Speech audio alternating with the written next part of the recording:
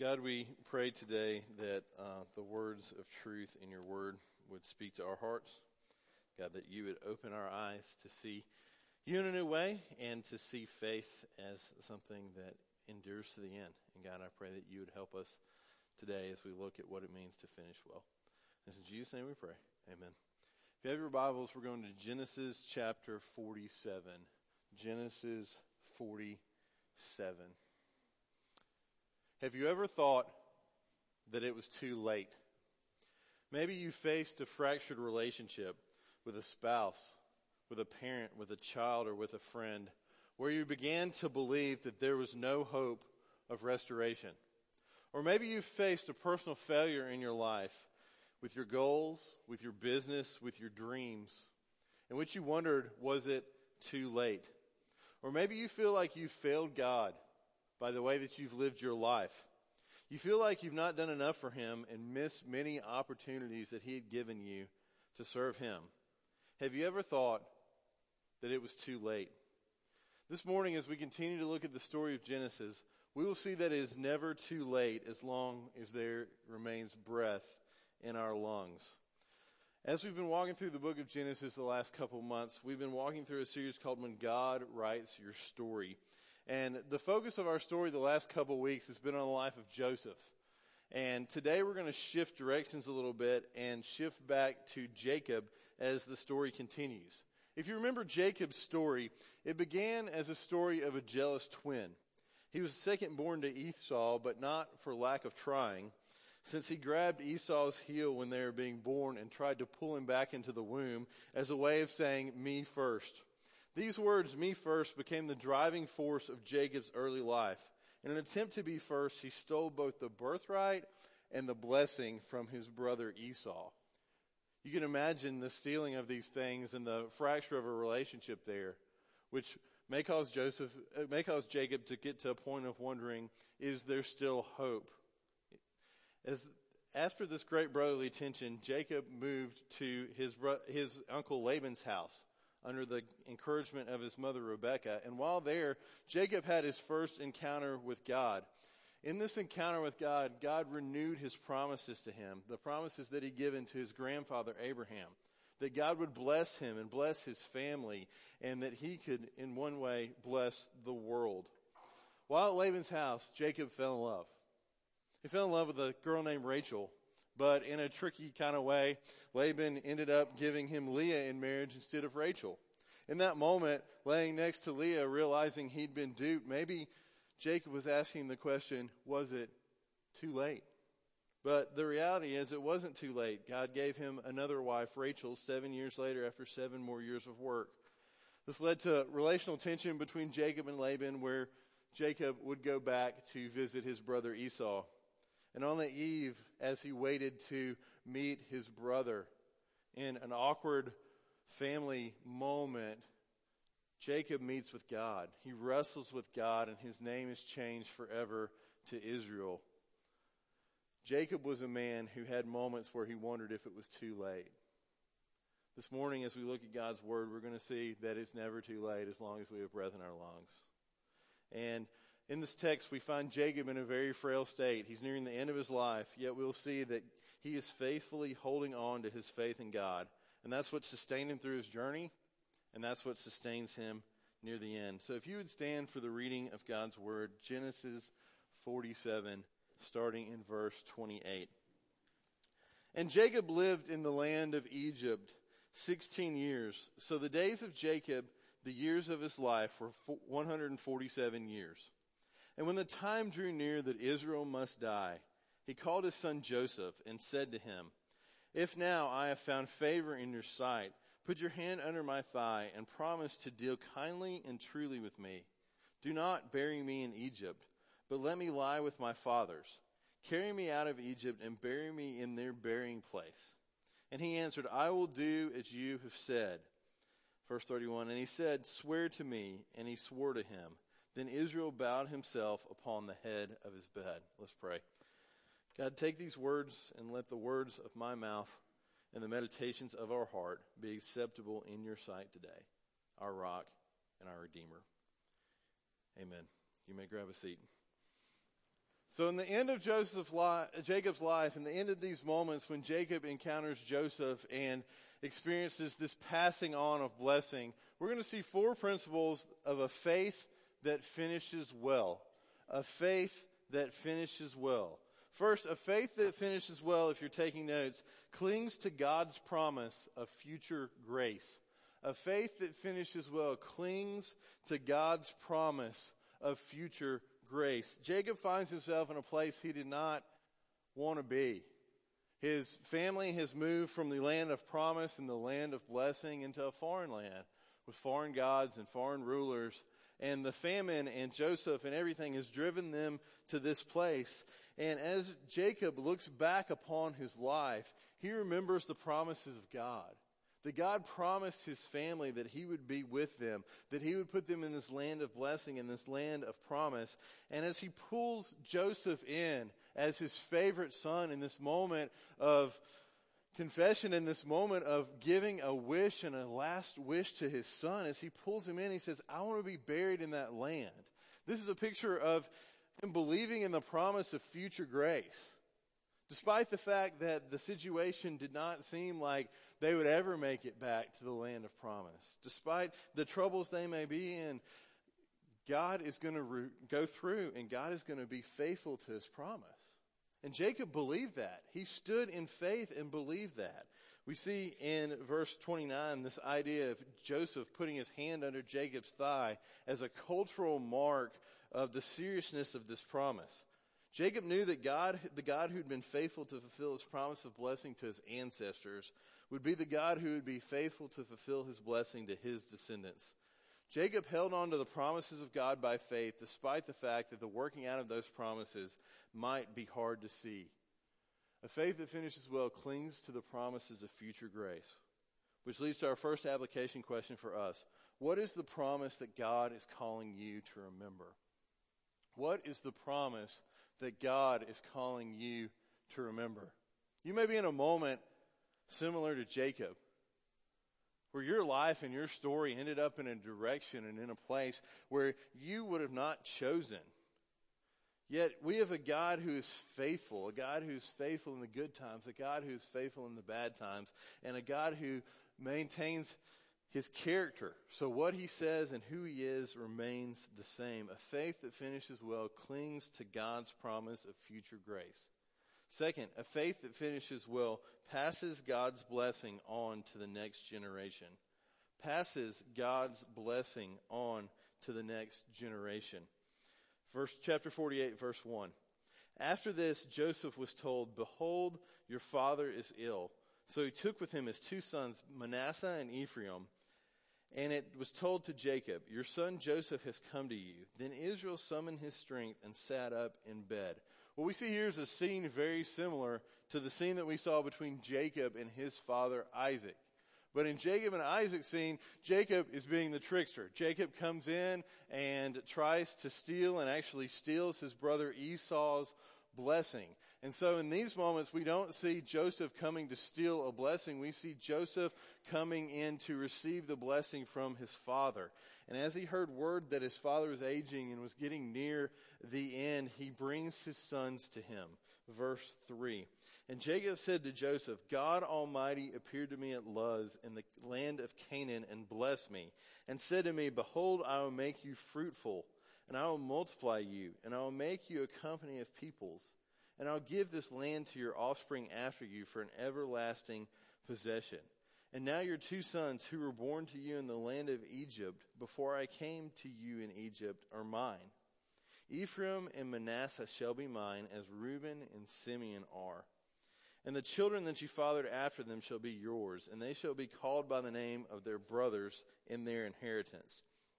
As for me, when I came from Padan, to my sorrow, Rachel died in the land of Canaan on the way, when there was still some distance to go to Ephrath, and I buried her on the way to Ephrath, that is, in Bethlehem." Jacob begins his conversation with his son, his beloved son, and his grandkids by discussing what God had done in his life. He recounts to them the story of God's faithfulness in his own life. When we look at God's word, we see constant stories of a God who is faithful to his people. in the good times, in the bad times, in the tough times. And the reality is, in each one of our lives, we have a story of God's work. We have a story of moments where we felt really close to God. And then we have moments we felt like our prayers hit the ceiling, yet God remained faithful. And are we sharing those stories with the next generation? Are we passing the blessing of the faith that we have received and the faith that we have seen and the God that we have seen as a God who is real, a God who is true, and a God whose work in the world didn't end at the end of the writing of Revelation? Are we passing that on to the next generation? Are we sharing that with our kids' parents and grandparents? And for those of us maybe like me who don't have any kids at this point, how are we passing that on to people in our church? How are we sharing with the next generation what God has done with our students in our church, with our children in our church, students in this room? How are you sharing the story of what God has done in your life to those who come behind you? God is a God who's at work, and we can have great hope and cling to faith by seeing God's work in other people's lives. So Jacob begins by remembering God's faithfulness to him. And then we see this interesting exchange that happens. Culturally, Jacob is supposed to bless his firstborn son. And how the blessing works is the firstborn son would get double the inheritance. And so what we have is we have a problem here with Jacob. First, Jacob has two wives. He has Leah and he has Rachel. So therefore, technically, he has two firstborn sons, Reuben and Joseph. And so since Rachel is the favorite wife, and Reuben has made some questionable character decisions, which we've seen previously in the book, Jacob chooses to bless Joseph with the firstborn blessing. Yet instead of blessing Joseph, Jacob chooses to bless his son. It's Ephraim and Manasseh. So what we're doing is we're taking the double inheritance that would be due to Joseph and giving it not to Joseph, but to his sons, Ephraim and Manasseh. So they get one portion of his inheritance. But in order to get this inheritance, Jacob adopts them as his own son. So we see this adoption in this text. Verse 5, in the second part of verse 5, Ephraim and Manasseh shall be mine as Reuben and Simeon are. This picture of adoption to pass on the blessing to the next generation. Verse 8, the story continues. When Israel saw Joseph's sons, he said, "Who are these?" And Joseph said to his father, "They are my sons, whom God has given me here." And he said, "Bring them to me, please, that I may bless them." Now the eyes of Israel were dim with age, so he could not see. So Joseph brought them near him, and he kissed them and embraced them.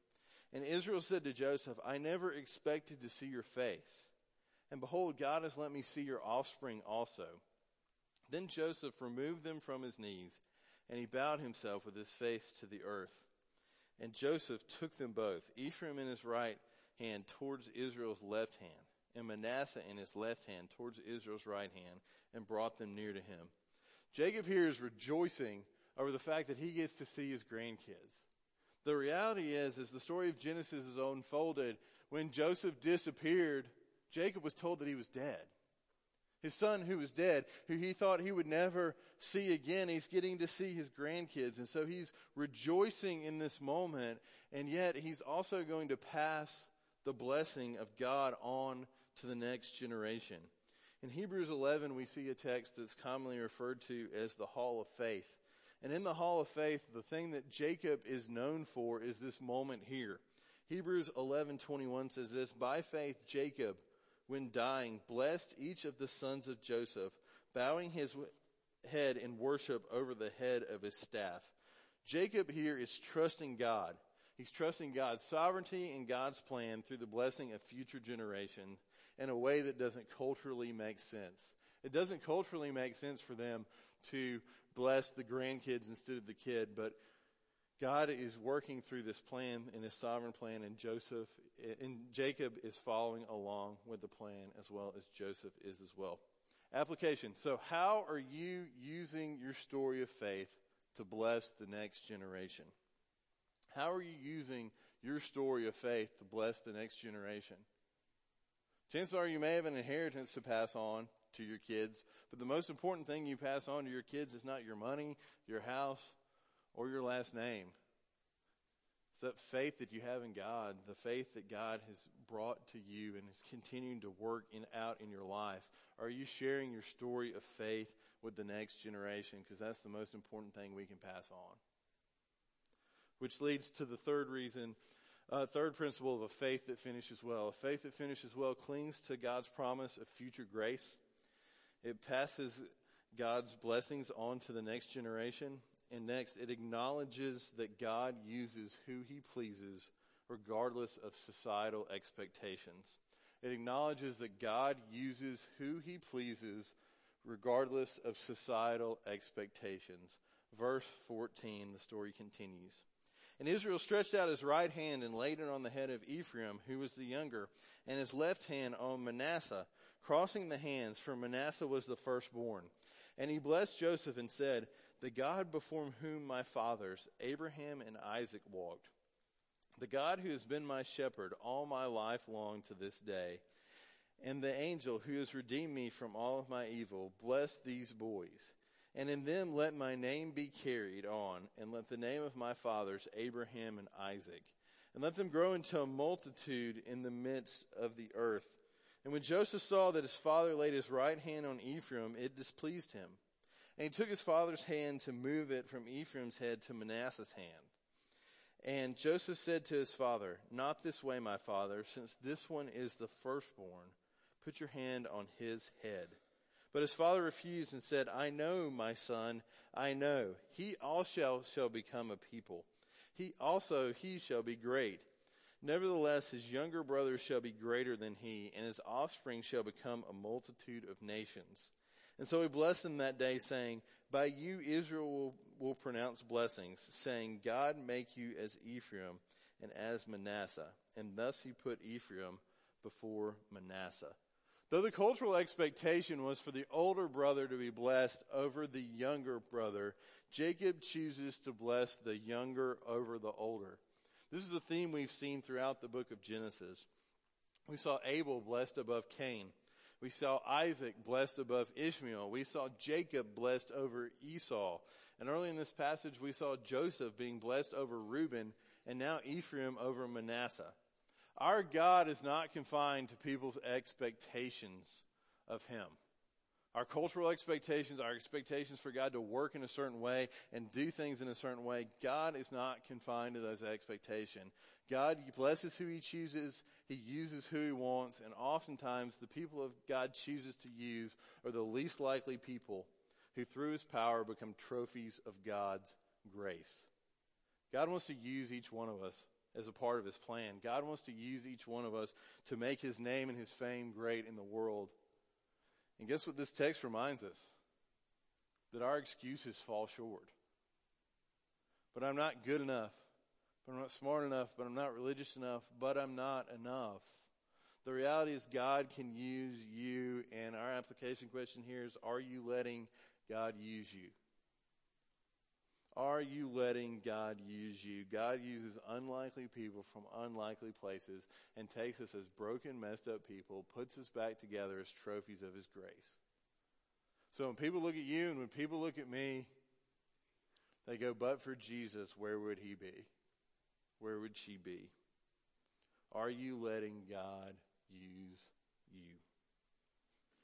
Release to the last principle of a faith that finishes well. A faith that finishes well hopes for a new day. Hopes for a new day. Verse 21, chapter 48. Then Israel said to Joseph, "Behold, I am about to die, but God will be with you and shall bring you again into the land of your fathers. Moreover, I have given it to you rather than your brothers, one mountain slope that I took from the hand of the Amorites with my sword and with my bow." This passage ends with a picture once again of hope. Jacob believes that there's a day coming when his descendants will once again dwell in the promised land of God's blessing. Jacob stands in the end in a situation where he didn't want to be, in a moment where he would have never expected, in a story that he wouldn't have written that way. But yet he clings on to hope that God is bringing in a new day. Last application question. Are you waiting for God's new day with hope? Are you waiting for God's new day with hope? In his final moments, Jacob was a man with great faith. He knew that God was faithful. He knew the great role that he had in passing these blessings of faith on to the next generation. And he knew that God would one day bring in a new day that he promised. This morning, the reminder to us is no matter where we are in our journey, at the beginning, at the middle, or nearing the end of life's journey, that we have a God who's faithful to his promises. He has a plan for using us for passing faith and truth down to the next generation. And one day, God will bring us into his brand new day. Let's pray. God, we thank you for your word. God, we thank you that you are a God who is with us in the good moments. God, who's with us in the bad moments. And you're a God who leads and guides us on a path that you set before us. God, today, for those of us who need a reminder that you're faithful, God, today, that they would cling to your promises. God, that we would be reminded that you are a God who's with us and for us, not against us.